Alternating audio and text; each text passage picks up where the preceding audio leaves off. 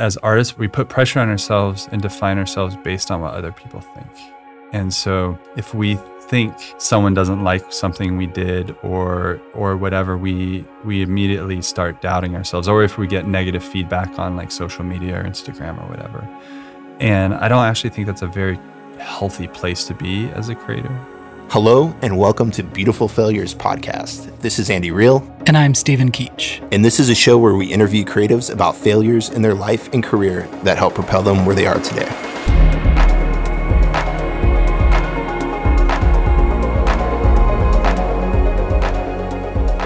Welcome to episode 3 of Beautiful Failures with Greg Lutze.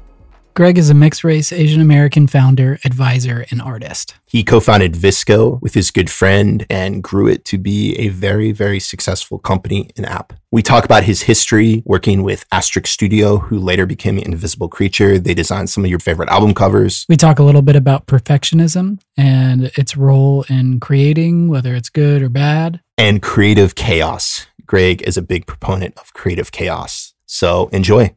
All right, so before Greg and I ever knew each other personally, Greg did a design for my old band's poster. Greg, what are your memories of designing the poster for my old band when you're at Asterisk? He was at a Seattle-based graphic design studio called Asterisk at the time. Yeah. And we had hired them. I remember Don Clark, who was one of the founders of Asterisk and now Invisible Creature. He's like, hey, we got this poster project. And I just remember him saying something to the effect of like, it has to have a certain element of prettiness, but mostly a lot of like violence and blood. And I was like, yes. Dang, okay. So I can't remember exactly, but I do remember it was something like a violinist playing and there's just like blood everywhere. Screen printed blood, so very classy. Yeah. Mm-hmm. But yeah, hopefully it's said tough, but also pretty. I don't know. What do you think? Did y'all like it? Yeah. I mean, I was definitely the pickiest design snob of the band. I liked it. It was very much of that era aesthetically. Yeah, totally. But I think it holds up. Yeah. I don't have a copy. They're still out there. Like, I think I had that record. Nice. Yeah. Our drummer probably has like 50 copies in his closet or something like that. Yeah. But yeah, man, let's I guess start from the beginning. Like, tell us like briefly, like, Greg, about like where you grew up. Yeah. And maybe from like the beginning to how you got to like Asterisk Studio. Sure. Yeah. Well, I was born in Colorado, Aurora, Colorado, and grew up in Manitou Springs, which is a super small hippie town. My first memory of creative things was I was 5 years old. Elementary, they taught us how to color, and you would, we had a coloring book, colored in the lines. I made it look really, really nice. And I came home and I showed my mom all proud, and she said, "That's cool, but did you know if you want to, it's totally okay to color outside the lines. Like, you don't have to color inside the lines." And I still remember that so much to this day, and it blew my mind at the time because I thought I had, quote unquote, I got it right. Mm-hmm. But really, when she gave me that permission or freedom to do that, I think that's when I was like, oh, art is cool. And so for as long as I can think of, like, I've always was drawing things or making things, whether it be designing like sports teams logos or like, we all went through that, like we're doing skateboard logos and stuff like that. Like, for sure. So I was always really interested in that. I was always really interested in music. Played in some little bands in high school. And then I got an opportunity to work at Asterisk Studio in Seattle. They were doing some of what I felt were some of the coolest artwork at the time for sure. CD packaging and T-shirts and screen printed posters. And I started working there and I learned a ton. Don Clark and Dimitri Argis and Ryan Clark were there, and I learned a lot from them. I owe them a ton. And that's when I really started getting, like, I found my thing. I know that this is what I love to do. I was doing music at the time, trying to make things happen. I was doing design. And then as a result of us needing photo assets for CD covers or packaging, I just was like, well, I'll take photos. And we had like, some old film cameras. We had some digital cameras. And that's where I was like, oh, I really love photography as well. And so music, photography, design, I guess fashion to some degree, it all kind of comes together. For sure. As just a creative outlet. But Yeah. yeah, so. That's awesome. What's your like memories of Asterisk during that time? How old were you when you were with them? So I was in my early 20s, and still to this day, it was the most fun I've ever had on a job. I mean, we were crazy. Like what did walk us through like what did like day to day look like there? Was it like super collaborative? Were you guys always like showing each other like what you're working on, or like what? Yeah, there was a lot of that. There was also just a lot of, we made like stupid memes and videos, because it's like some days it's like, oh man, pedal to the metal, we got to get these comps out, we got to get these designs out. Other days it's like we're not doing anything, so we're making videos wearing extra small like band t-shirts and just like stupid stuff like that to pass the time. But this is also the studio that did artwork for both Andy and I's old bands. Yeah. Greg, you probably Nashville-based photographer did our cover. He wasn't that big at the time, but I think it was like Dave Hill. Okay, yeah, Dave Hill did a lot. Yeah, you probably brought him on, or like you probably like. He's phenomenal. Yep. He's doing like big stuff with like car commercials now for photography. But yeah, I think he moved back here. Yeah, so, he's here. He's here. Yeah. But yeah, back in the day, like Dave Hill had a very distinct, like almost HDR photo reel look that was like so hot with bands. Yeah. He built sets. He was one of the first people I remember Yeah. building whole like sets for probably at that time the budget was probably like 1,000. Yeah. It was all low. Yeah, it was all low. But he did amazing work. But there's like an energy around like Asterisk and Invisible Creature at the time, and they were putting out like probably some of the best artwork in our scene, and then they kind of like blew up and got big. Like, did you feel like the energy around what you guys were doing at the time? Well, I guess what is it, 2005, 2006, somewhere around there. I mean, we've been doing it for a bit. It started to change a little bit because like Don and Ryan were working largely on CD packaging and illustration, and Dimitri and I had started going to more websites, stuff like that, and we started getting a lot of jobs around like Xbox and Nintendo. And so there, you started seeing it like kind of a split there, and everything's all good personally wise, but from a business perspective, it started getting weird. Got it. Candidly, I also got I would do so many t-shirts, and I started getting a little bored with it. It's like, okay, it's another band t-shirt. For sure it'll be black. There's going to be a skull on it, and then we're going to put like a crap texture on the top of it. And so just like, and then band name, right? And so for me, I started to get a little bit cynical around that. And so I was looking for new challenges. That being said, man, it was a phenomenal time. Like I got to meet so many cool bands and see so many shows and do a lot of cool artwork. I mean, I will say really none of it ends up in my portfolio now because it's very much a like early 2000 time capsule. That time period had a very specific look that I don't think really applies right now. Now, some of the early 2000s have come back into style. Yes. But not that. Yeah, for sure. And I think it probably will. It will. Yeah. To some degree with a twist. But yeah, like it definitely feels a certain way. Yeah. But I love it. I mean, I feel it brings me warm feelings when I see those old t-shirts and all the old artwork. So Greg also co-founded a company called Visco, visual supply company that you may have heard of. Like, walk us through like what was the time period between like Asterisk and you co-founding Visco? Like, how long of a period was that, and what did that time of your life like look like for you? So Joel Flory is my co-founder at Visco. He's a photographer, and he was doing marketing at a time for a construction company, and this is probably 2006 or something. Okay. He hit us up because we had done a website for the band Jimmy Eat World. Do you remember like, it just takes some time? Yeah. So good. Yeah. I love that album. Yeah. We had done we had done the website. For Bleed America? It's for Futures, I think. Oh, cool. Yeah. For Futures.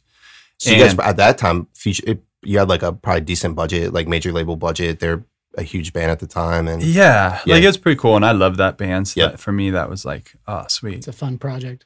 And we did this like crazy, like probably took a minute to download Flash intro with like tons of animation and they're from Nice. like the desert. So like It's awesome. cactus and stuff Yeah. like that. Yeah. But so anyways, Joel had seen that. He hit us up. He was like, hey, I know y'all mostly do music, but would you do marketing, CD packaging, or sorry, not CD packaging, branding and website for this construction company? We're like, yeah, we don't really do that. But then he's like, well, we kind of want it to be like Dwell magazine. So we were like, oh, that sounds cool. Like we're down with that. And so we did that. And then for some reason, I just always stayed in touch with Joel. I thought he was a cool dude. And years later, I did his website and branding for his wedding photography company. That was maybe 2009, I guess, or 2010. And then we just started talking a lot about like, well, you love photography, I love design. What does it look like to make a company that's really there for creatives? And we'd see other companies that made creative software, but we didn't really feel that they were just like really stepping up to the plate and being part of the creative community. And we're like, what would it look like to have a company that was really for artists by artists? And so we just started throwing around ideas. And at the time, it's 2010-ish era, film photography looked like it was going to die, right? Like Kodak was killing all their film stock and no one was making film cameras anymore. They were all digital.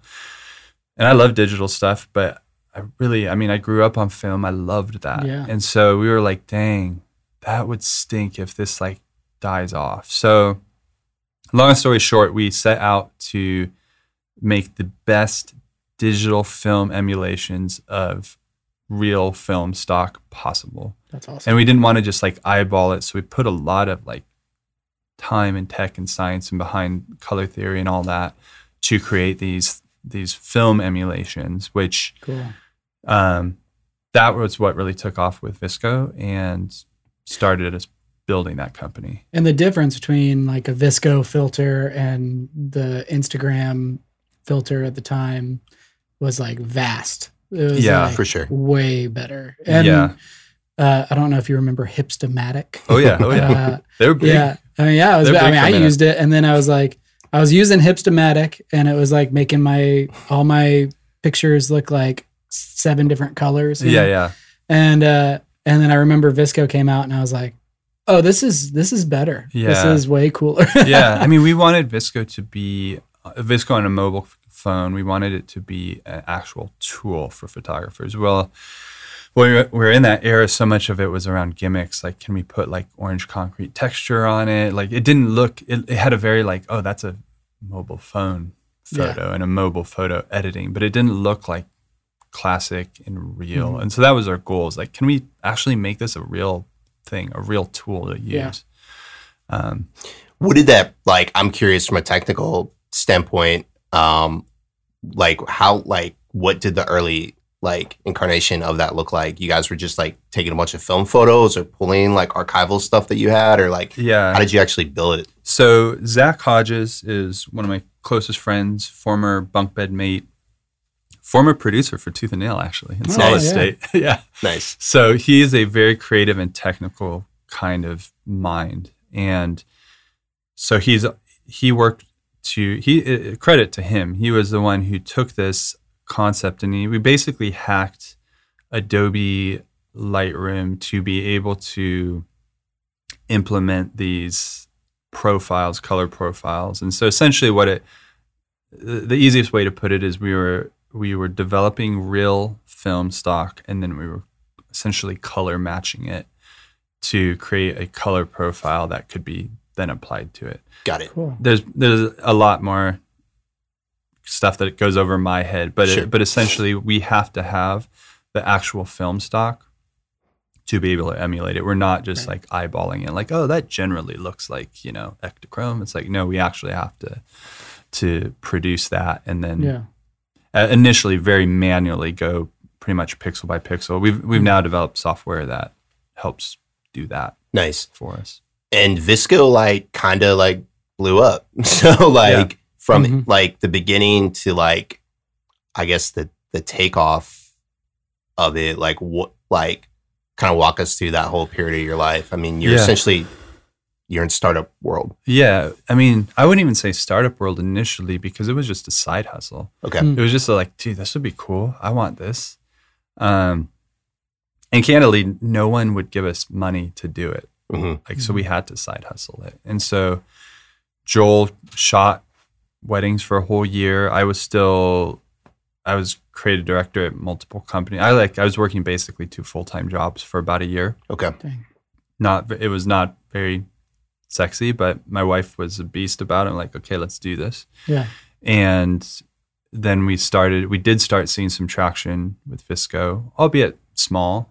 And then over the course of probably 2 to 3 years is when we released the mobile version. And that's when a lot of people started seeing that. And then, so I was able to gradually stop taking on design jobs and just focus on Visco. But it definitely wasn't overnight.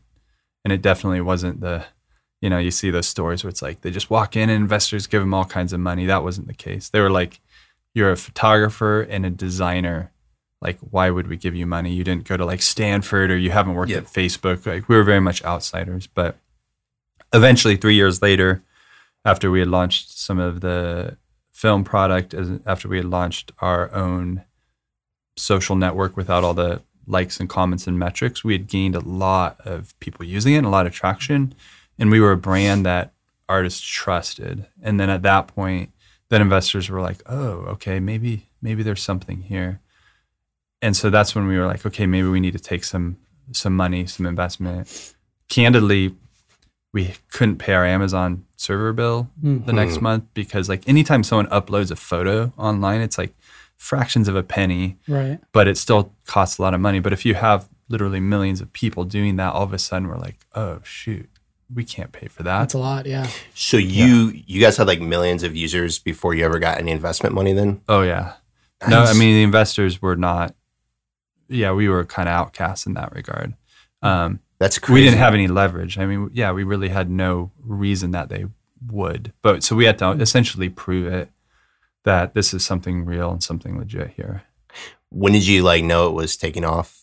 Like when you launched it, like with like your friends, like yeah, did you have like a gut feeling, or were you just like, let's just make something? And I was shocked when the very first day we launched something. I think it was in 2011. That was essentially a film plugin for Photoshop, and I don't know how much we sold, but we were like, oh, there's actually something real here, Cool. But I still don't think at the time I saw that as a legit.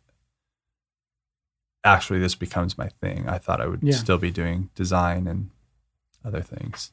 So, what's your role at Visco currently? Yeah, so I'm still very much involved with Visco, but it's transition. Whereas before, like anytime you start up your own thing, you are in the weeds and you're working like 5 jobs. So I've done marketing, I've done design, I've done copywriting, I've done trust and safety, which is essentially like, how do we make sure that there's not bad stuff showing up on our platform? Like, I've done a lot of different things, but now my role is not so much in day to day. It's almost like I'm advising the company. And so I give a lot of feedback or suggestions, but I'm not the one who's like, well, I've got to design this button and it's got to be blue.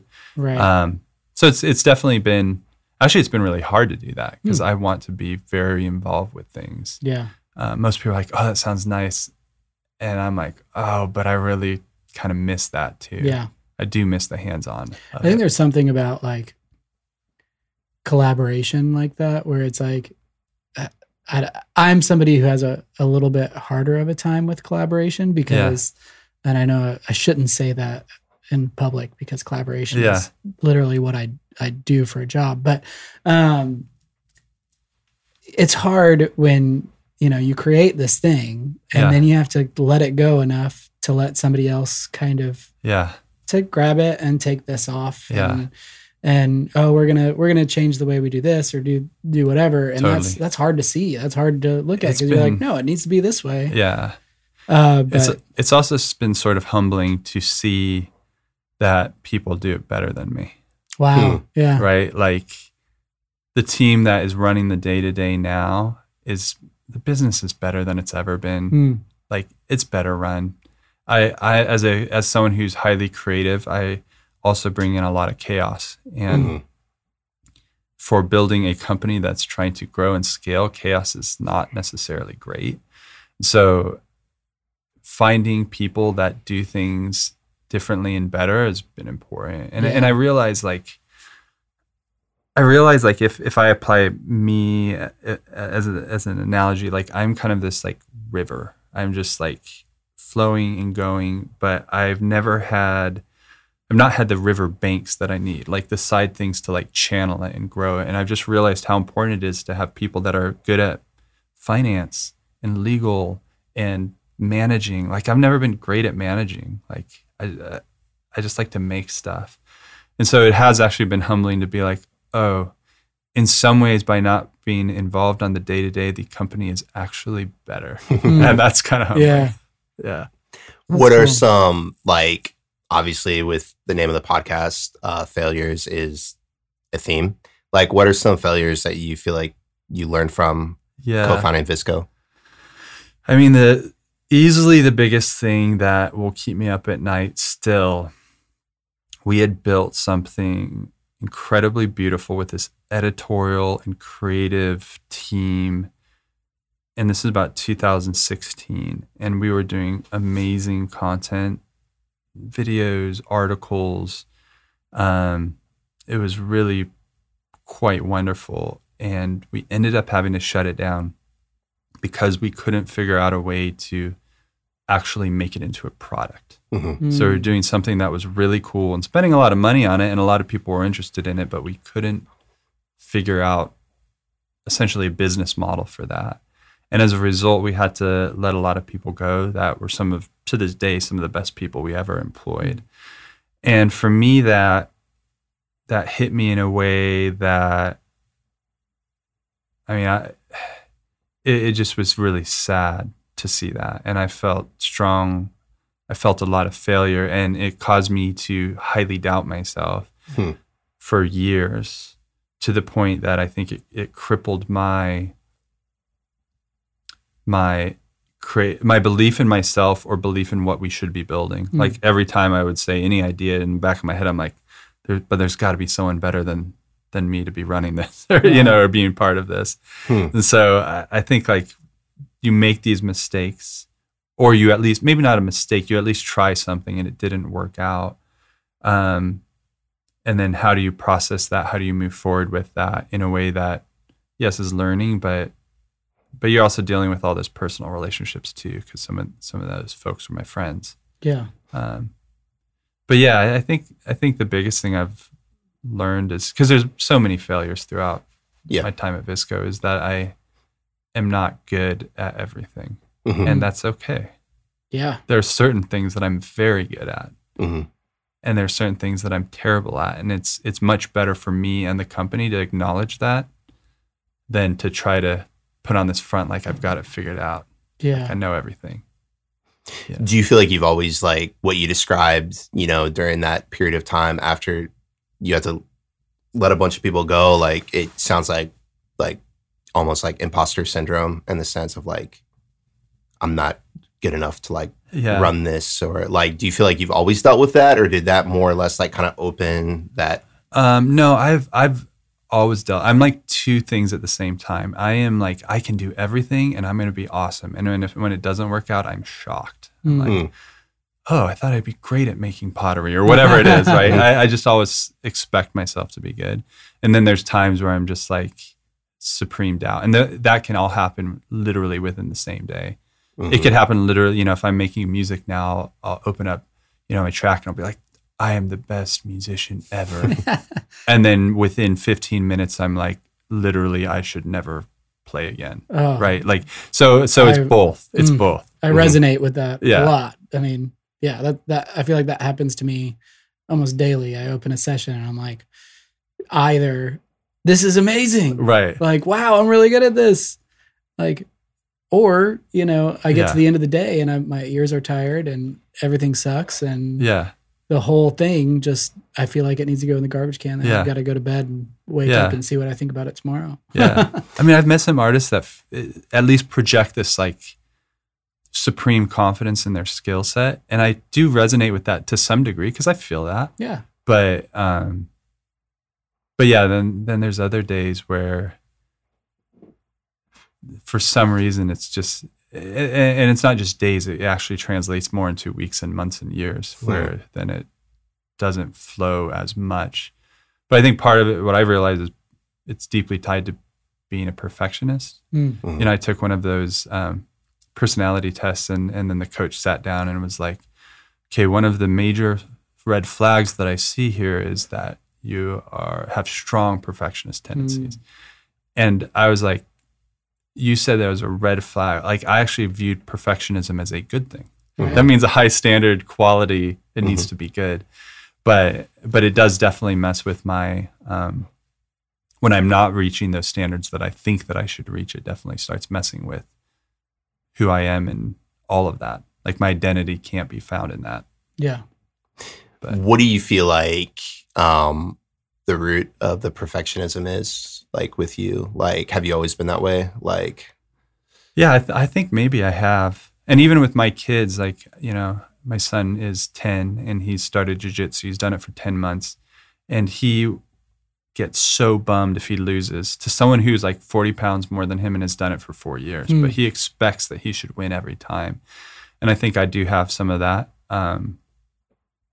I do think some of it might be I'm part Chinese, and the reality is I think there's a lot of Asian American kids grow up with a certain expectation around who they should be and how they represent the family. So I think there's some of that. I think too, if you've tasted success to some degree or you've done something good, you just start expecting that too. And I was fortunate to early on, like, you know, one of my first jobs was at Asterisk Studio, which is like one of the coolest. I mean, that's like freaking cool, right? Yeah. So there's that expectation that everything's going to be awesome all the time. And then when you almost become an entitled brat without realizing that. Right.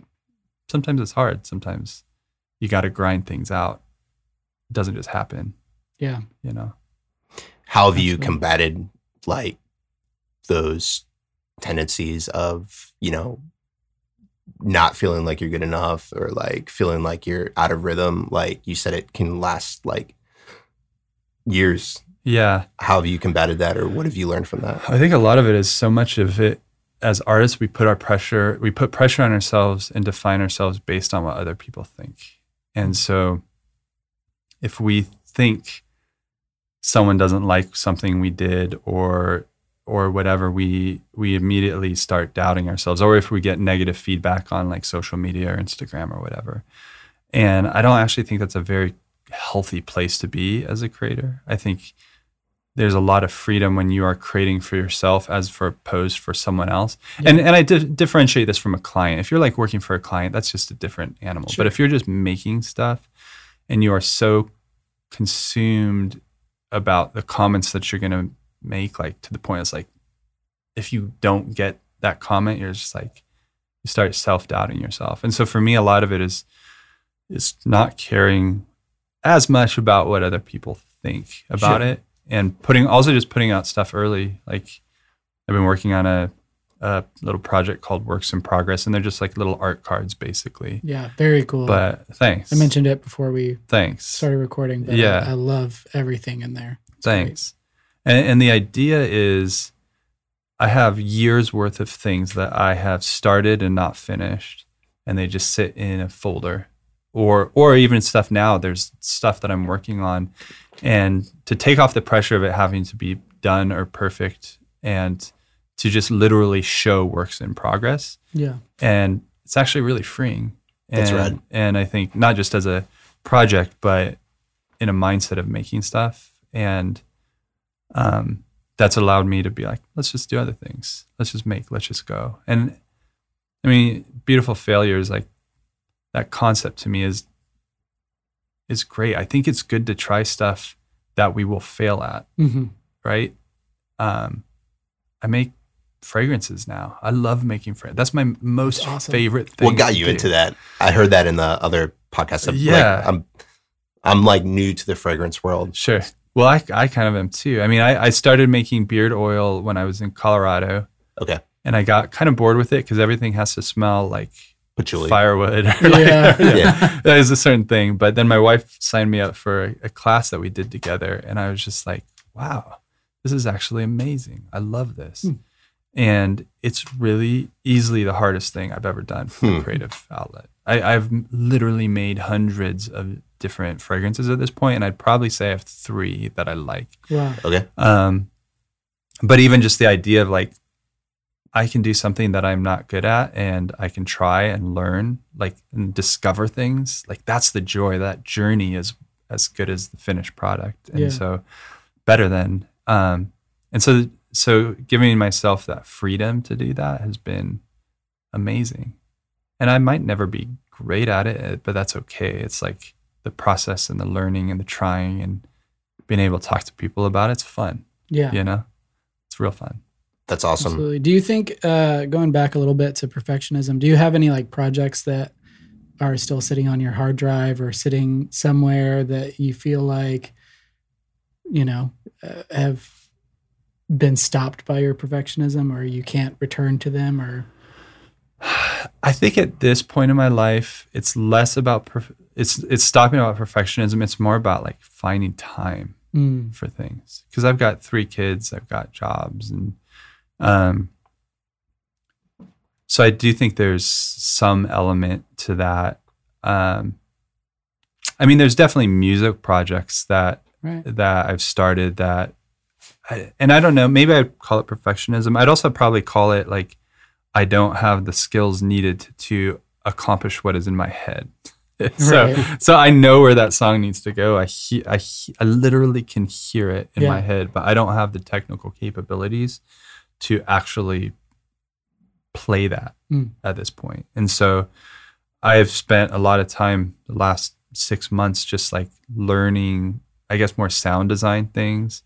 Learning a little bit more about like music theory, or learning hacks of how to play things, you know, like, oh, I can drag on MIDI chords onto, you know, and then, so like hacks to just to MIDI get is there. a beautiful thing. Yeah. Fixes a lot of mistakes. Yeah.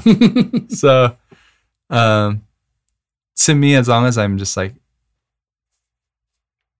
to me, I've realized it's less about perfectionism. If I'm just making little steps, what actually ends up being over a long period of time, because I have so many other things, like, to me, that's great. The process of creating is what is special in as much as the actual finished product.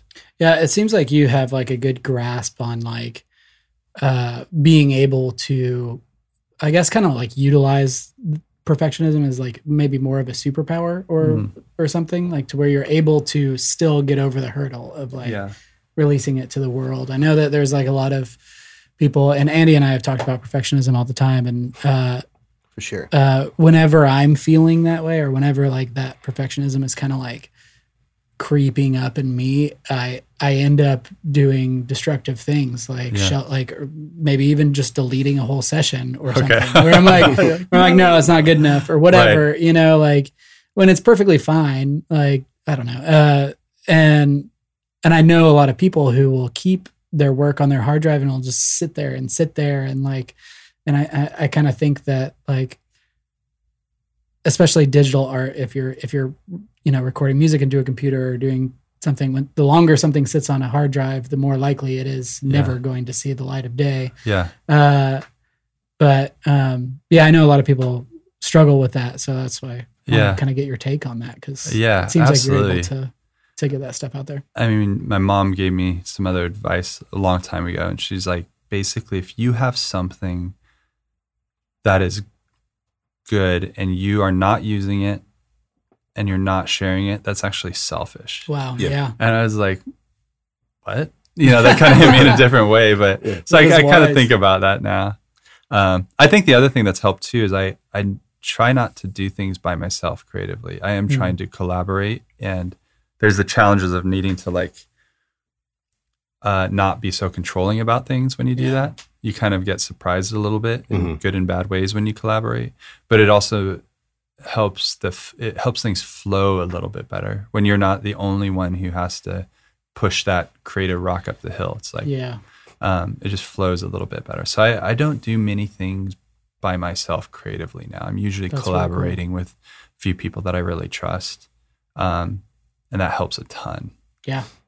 And I think collaboration also is like something that will keep a creative out of isolation. I think isolation and perfectionism probably go hand in hand. Yeah, in the sense of I think you're right. When it's in your head, it's in your head. And I think that's right. It's just snowball effect, at least for me. Yeah. In the past, I agree. Been. I mean, it's been super helpful on this podcast. Even. Like me and Andy. I drive Steven nuts, but it's... No, it's great. I do. I mean, the perfectionist asked the imperfectionist to do revisions. So I'm able to say no. I'm not. That's rad. So you've brought up your mom like twice. Was your mom an artist? Like, what's her? She obviously like instilled a lot in you as far as your creative spirit goes. Yeah. No, my mom. Well, actually, I take it back. I used to not think being a cook was an artist, but my mom she was a baker actually for a health food restaurant in Colorado. Okay, cool. And at first I was like, art. At first I was like, it wasn't, but now I'm realizing how much, how much it is. So I don't, my dad was an accountant. My mom was a baker, and she also was a secretary at the time. But I do think my mom really pushed me to try different things, and then my dad, I think, also helped me to introduce certain guardrails around like being wise with your money and like all that stuff. So I think it's a fairly good balance. I try to incorporate both of their wisdom into how I approach things. Just because if my tendency is all creative, which equals chaos, and so trying to balance that a little bit, create structure for that chaos. Okay, so I'd like to hear your perspective on this. Like, what do you coincide chaos and creativity? Like, what? How is creativeness chaos in your mind? Yeah. So, and maybe people's creative processes are really different, but mine, I would say, is very chaotic. I start with a spark, and I call it following the spark. So if there's anything that is interesting to me, I'm just like, what the heck is that? And I start like researching and learning more about it. And it's not just like creating a visual mood board. It's more of like, wow, like let's kind of dive in a little deeper and understand this. So everything starts with that, but a spark goes out really quickly if it's not like nurtured. And so when an interest hits me, I go at it really, really hard, almost obsessively hard. And I spend a lot of time, and it's really all I think about. And then I just start outpouring things. And I didn't necessarily think that as chaotic at the time, but I realized like in a corporate business setting, when you're constantly throwing ideas and ways to fix things and improve things, or like, wow, did you see this new thing that we could do? Like that actually does create a lot of chaos for a company that's trying to establish processes and structures. But for pure creative, I love that model of like following the sparks and just making stuff, just going and not being worried. Like going back to the idea of that rushing river, the rushing river is not really worried. It'll run into a rock that's in the middle of it and just goes right around it and keeps flowing. It's a cool idea. But then eventually you do need some certain guardrails around that, some of the riverbanks to kind of channel it, or else it just like piddles out into a mud puddle at some point, so trying to find that balance of that too. But I have realized that I overwhelm people when in creative situations, coming up with new ideas or concepts. I can overwhelm people, and so I've had to kind of try to tailor that back a little bit. But it's also part of your success too, like the obsessive nature, and like you more or less like going all in is, I would say, why you've seen success with what you've created as well. Yeah, no, I actually probably think that's true. And most of the people that I've met that have done well, they have something that most people would look from the outside and be like, that's kind of weird. Or like, that rubs me the wrong way or the weird way. Like, I mean, I remember when I was working at Astric and Brandon Ebel, who owns Tooth and Nail, would come in. I was pretty judgmental of him. What were your initial thoughts? I'd love to hear this. I was just like, dude, this dude is a basket case. Okay. And he's just like, I mean, he has these strong opinions and he's crazy. And like, is he treating the artist right? I had all these perceptions of him. And I ran into him a few years ago. And we're not calling each other, but like, I ran into him a couple of years ago and I was like, I actually have a lot more grace for you now that I've done my own thing. And I realize how hard it is. And I'm sure he's done many things that he's probably like, that wasn't right, or I regret that.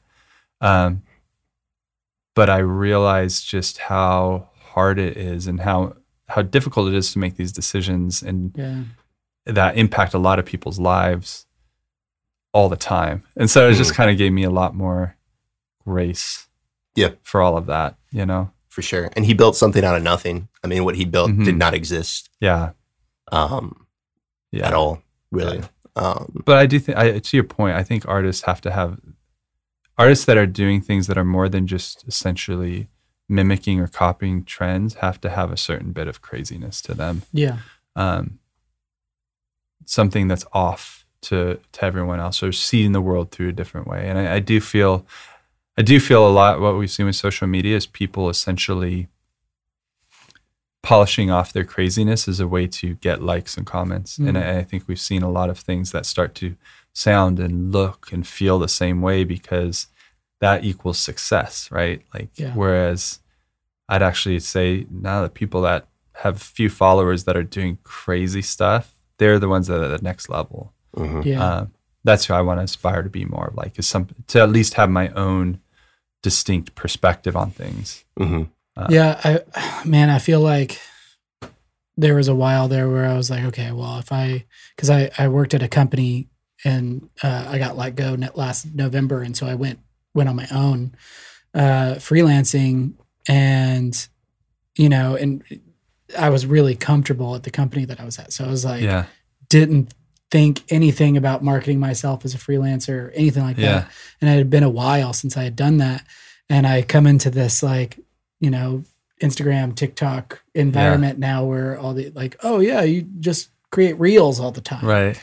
And so it's like, you know, you do a reel every day or something like that. That's like the same thing because it's all got to be consistent. You got to do it consistently every day. You're doing something new. And I just like, there's so much about me that hates the consistency. Like I can't do the same thing every day because I'll start to rebel against it because it's like I need to change it up. I need to go do something else. But then you're not rewarded for that, you know, on the social media stuff. But it's hard too because if you're an artist, that's one thing. Artist meaning you're creating personal things for yourself.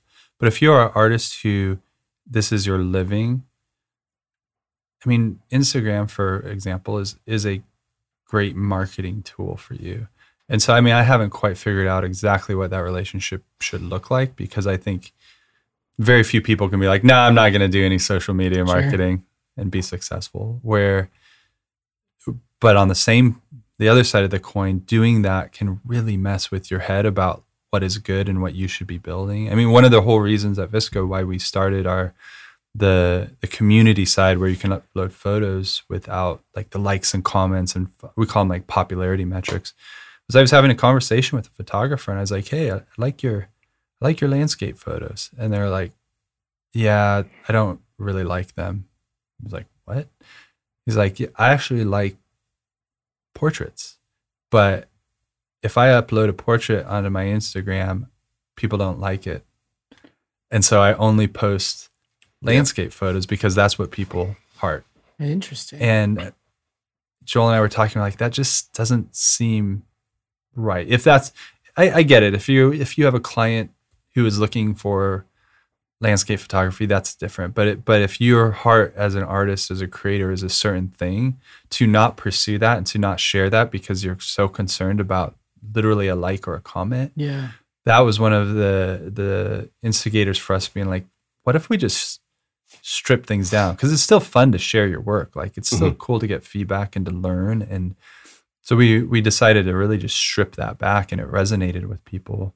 And now, but now we've realized that no artist really works alone or in a box. Like we do crave feedback that's needed. And so now we're creating these smaller groups, these spaces that people can hopefully feel safe in to interact and ask questions like, how did you do this? Tell me more about this. Give me real feedback. Because the reality, someone giving you a fire emoji on social media is not, it feels good, but it's not actually helping you move forward as an artist. Right. Someone being like, oh, I hear that, like, dude, did you hear that? The audio is clipping a little bit. Like, you need to like check that. Or like, dude, that the piano that you use, like, it just doesn't sound right. Or, man, you overexpose that. Like the feedback, the things that we actually need as creators to move forward. That's what we're really trying to focus Visco around now. That's cool. Yeah. How old is Instagram? Oh, shoot. I mean, they're probably like 2010, 11 or 12, something like that. And when did Visco launch?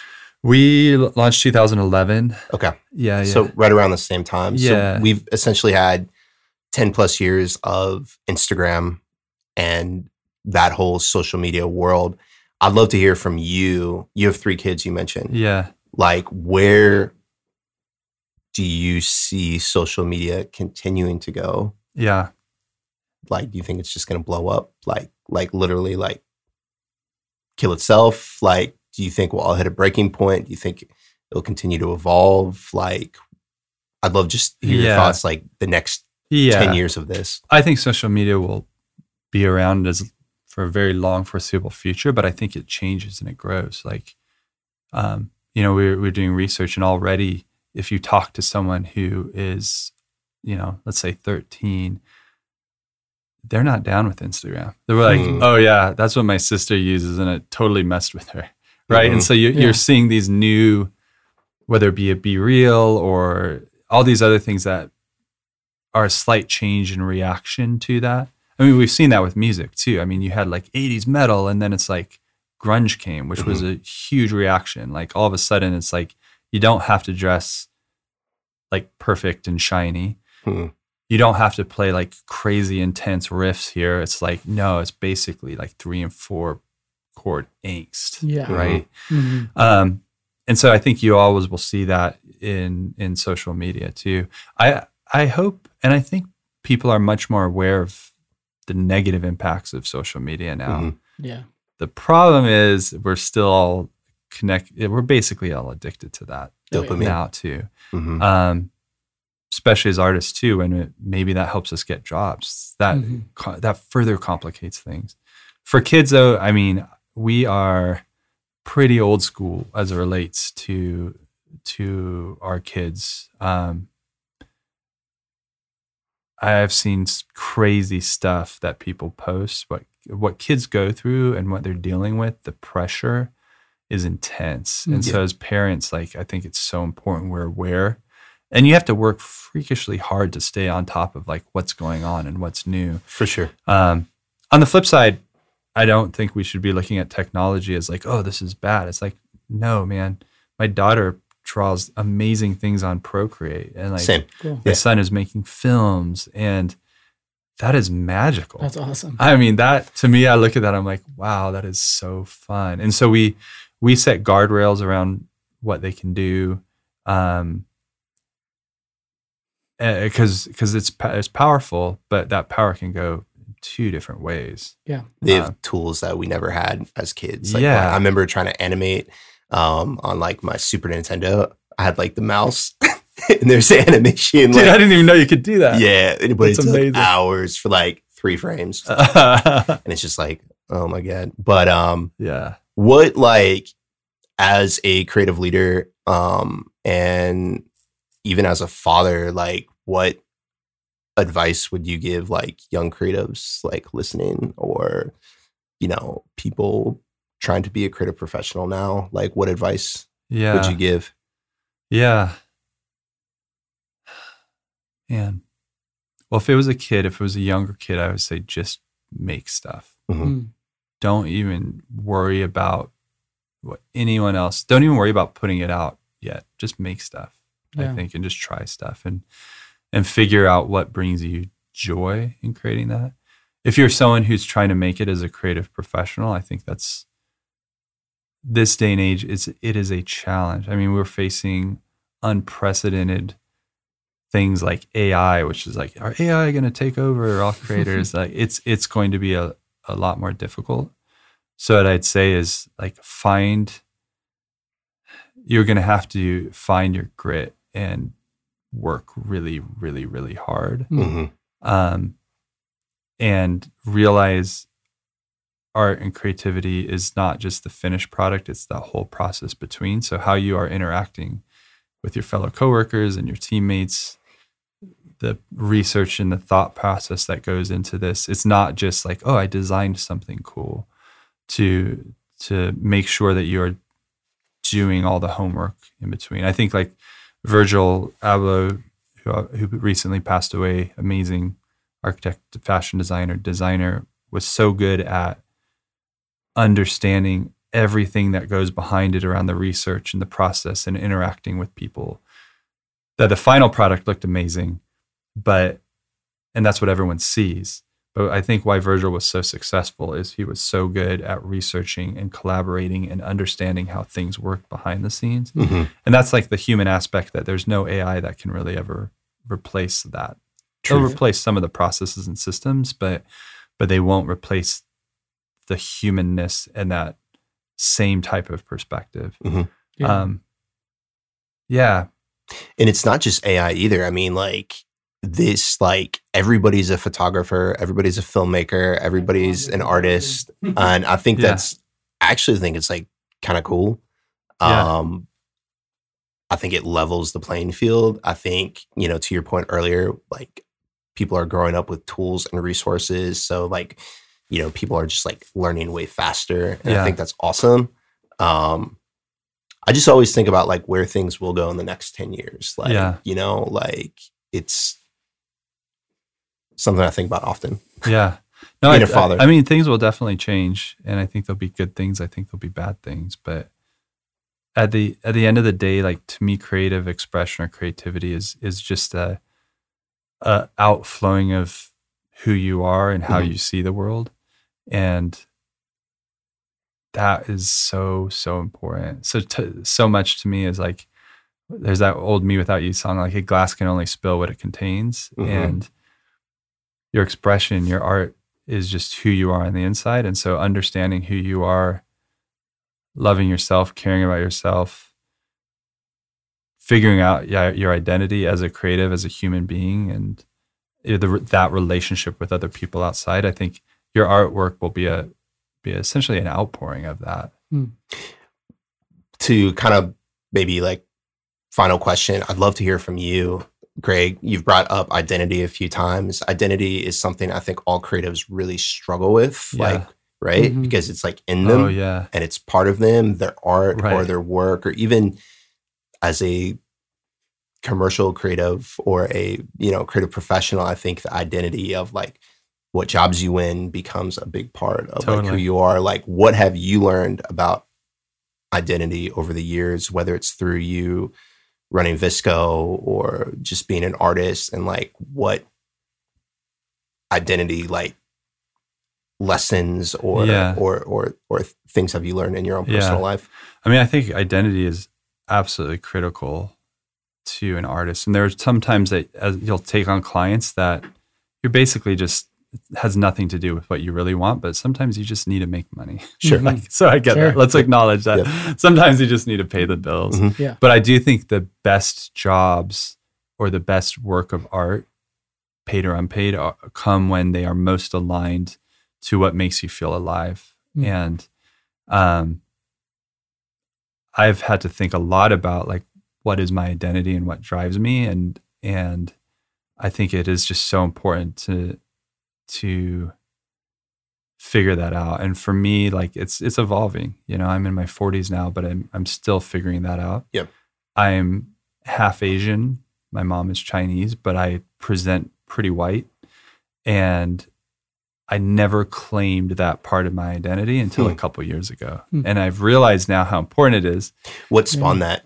I had played a game called Hanafudu, which is I learned it in Hawaii where my family's from, but it's like a Japanese and Chinese flower game, card game. Mm-hmm. And someone had said, I posted somewhere that I was playing that, and someone was like, oh, that's great, but what are you doing to help the AAPI cause? This is when there was a lot of like attacks and things going on. Yep. And it made me realize like, oh, this is just something that I play. This is part of my upbringing. But this person is looking at me and be like, oh, that's just a white person who's like, oh, they probably just like boba tea and like stealing like Asian culture. Culture grab. And it made me realize, I'm friends with them now, which is cool. But it made me realize like, how do I own who I am? Mm-hmm. All that past. I think another thing too is around my faith. I think there was a long period of time where I would essentially float into my faith, around my faith, and just realizing how maybe this is as I get older too, like how that is actually an integral part of who I am. The hurts from the church or the mistakes that I have made, all of that, that's still who I am. And I can take all of that as an artist, the doubts and the mistakes that I made, I take all of that and make that into something interesting and beautiful. Mm-hmm. But using it because that is my own interesting story that no one else has. Mm-hmm. Yeah. So it's taking that identity, the beautifuln's and the failures and the beautiful failures, and then using that to express. So in a lot of my artwork now, I am incorporating a slightly more Asian aesthetic. I'm working with a clothing label called Scene, SENE, in LA. And we're working on, they make suits, but I'm working on a capsule collection with them that has it's like a slightly Asian feel to it. It's based on a Hanafudu jacket, which is similar to, it's kind of like a Chinese version of a kimono jacket. Okay. And so just like taking a twist, but that perspective comes because I'm like, oh, this is part of who I am. And I've studied Chinese fashion now as a result of that. And now I can incorporate that. That's cool. Or even some of the things in that works in progress, just around my faith and subtle hints of that, or with music. Like I'm not particularly attracted to a lot of what you call like Christian worship music. No hate, but it's not something for me. It's like, could we recreate what it feels like to have a almost like an experience that brings audio and visual together so you actually feel something. Without so like a cliche build. Right. There might not even be any words to it. And there will be moments where it's actually incredibly dark and heavy, because I think in our faith and our journey, there's moments like that. We all have that. But then there's also times of joy and celebration and the relationship between humankind and man. And so, whereas in the past, I would have probably been like, I'm a Christian, but I'm just not going to do Christian art. This isn't even intended for Christians, but my faith has now started to enter into some of the things that I'm making, the things that I'm doing. The works in progress was all about dealing with the doubts that I had about myself and my perfectionism. Like, can I take that, which is now part of my identity, and express myself as a result of it, and it'd be cool. So it's like taking all those things that are you, the good and bad, and then just like using that, whether that be your upbringing, your faith, your culture, the doubts. Yeah, I struggled for a long time about like finding my voice, right? Yeah. Like, what is my voice? Especially like in the sense of music. It's like, oh yeah, well, I started in a metal band and I played emo music too, and then I also, did this orchestral film score style, and like I don't know who I am. But then it's just like your voice it's coming out whether you like it or not, because like all of my influences from playing in church, all of my influences from playing in those bands or playing those shows or seeing a movie or whatever it is, everything, every part of my life, every little detail leading up to now is influencing what notes I'm using for the score that I'm working on right now. So like that is my voice. Yeah. You know, and I think that we stress out about that, but yeah, I love what you're saying where you're just kind of piecing the stuff that you know that's familiar to you and don't be afraid of using those little bits, you know, that you've acquired over your life. I think it's just like owning it. And I hate it when there's like the whole like cliche identity talk where it's like, you aren't your art. You're not your work. Well, I think you, Greg, just summarized like, well, if you own it in like a healthy way and you are like a true artist, like that lives inside you, that's going to come out. You are your art to a degree. You know? I think you are your art. Yeah. It's just, or at least your art is just an expression of who you are. There you go. Yeah. You know, there you go. I think all creativity is, and I mean, when I think about making things, you need essentially two things. You need the knowledge of how to do it, aka like I know how to use Photoshop or I know how to use Ableton, the technical capabilities. But so much of what people miss with artwork is essentially a perspective or something that's interesting, and the only thing that can come from that perspective is all the things that make you, like all the things that sometimes we try to hide too. But then you can, as long as you have that perspective, and then either learn the technical or you partner with someone who can do technical, you can apply that to a million different things, whether that's fragrance or whether that's fashion or whether that's music or whether that's design or whether that's photography. It's still your perspective. You just got to figure out how to be able to actually express that in an interesting way, or partner with someone who's like a music producer or something. That takes time and skill, and that's where the craft comes into things. And what do you like to end this? Like, what are you pumped on? Like, what artists are you like really pumped on? Like right now, like who's putting out like stuff that makes you excited? Yeah. Oh man. Well, let's start with music. I've really been enjoying the band A Winged Victory for the Sullen. Oh yeah. As I've been trying to learn how to do ambient, I've really just kind of dug in and listened there. Nice. Let me see. From a painting side, I've actually tried to make a concerted effort to not be inspired in looking at other people. Cool. Meaning I feel like I've spent a lot of time looking and researching, and now is the time for me to take all of that and find how I want to express myself. Have you painted? So I'm working. I love painting. Nice. And my goal is to paint like really large 6 foot by 6 foot, 8 foot by 8 foot like murals. It's really expensive to do that, and you don't want to botch it up. So I'm working my way up with smaller stuff. Yeah. So I've just been starting that. So I'm trying to intentionally not be inspired by other people. That's great. Photography. I mean, I'm always looking at photographers' work. Joel Meyerowitz will always probably be my favorite. He's a incredible street photographer. But what I love about him is when you listen to him talk about photography, he's done it. I think he's done it for 50 or 60 years. I believe he's in his 80s. And you will feel the enthusiasm of like a teenager talking about discovering art and craft and interacting with people on the street. And for me, I think what makes people old is not really age. It's so much like they just get cynical, especially within art world. You get cynical and like, oh, that's the whatever, blah, blah, blah. Yep. And Joel Meyerowitz is the complete opposite of that. And so I want to be that. As I grow older, I want to remain infinitely curious and excited. That's awesome. And interesting.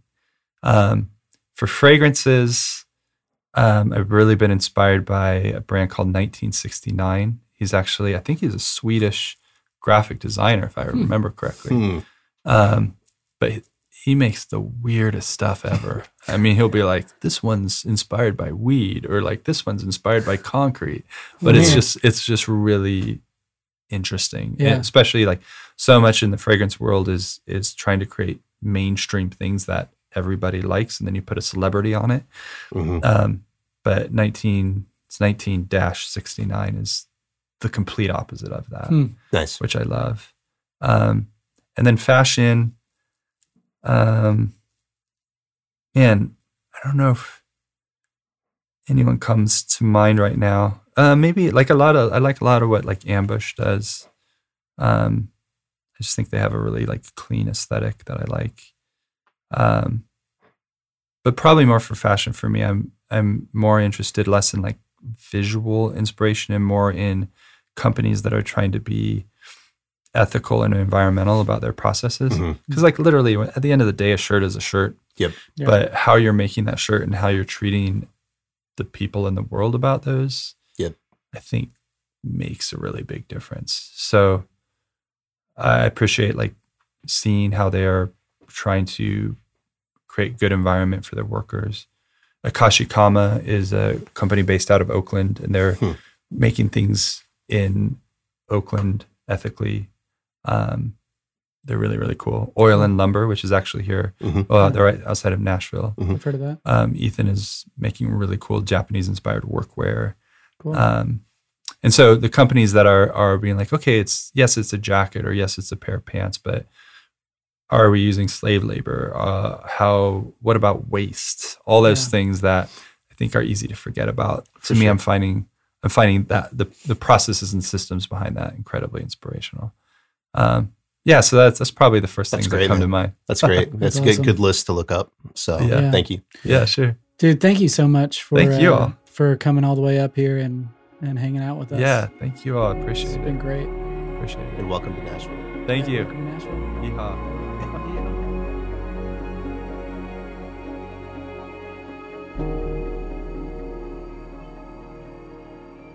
This episode is brought to you by Smokers Abbey. Don't smoke, but if you do, go to Smokers Abbey. They have a wide selection of cigars, pipe tobacco, and much more located in East Nashville and Gallatin, Tennessee. Go now. Welcome to Smokers Abbey, where you can get the best smoke, all the smoke.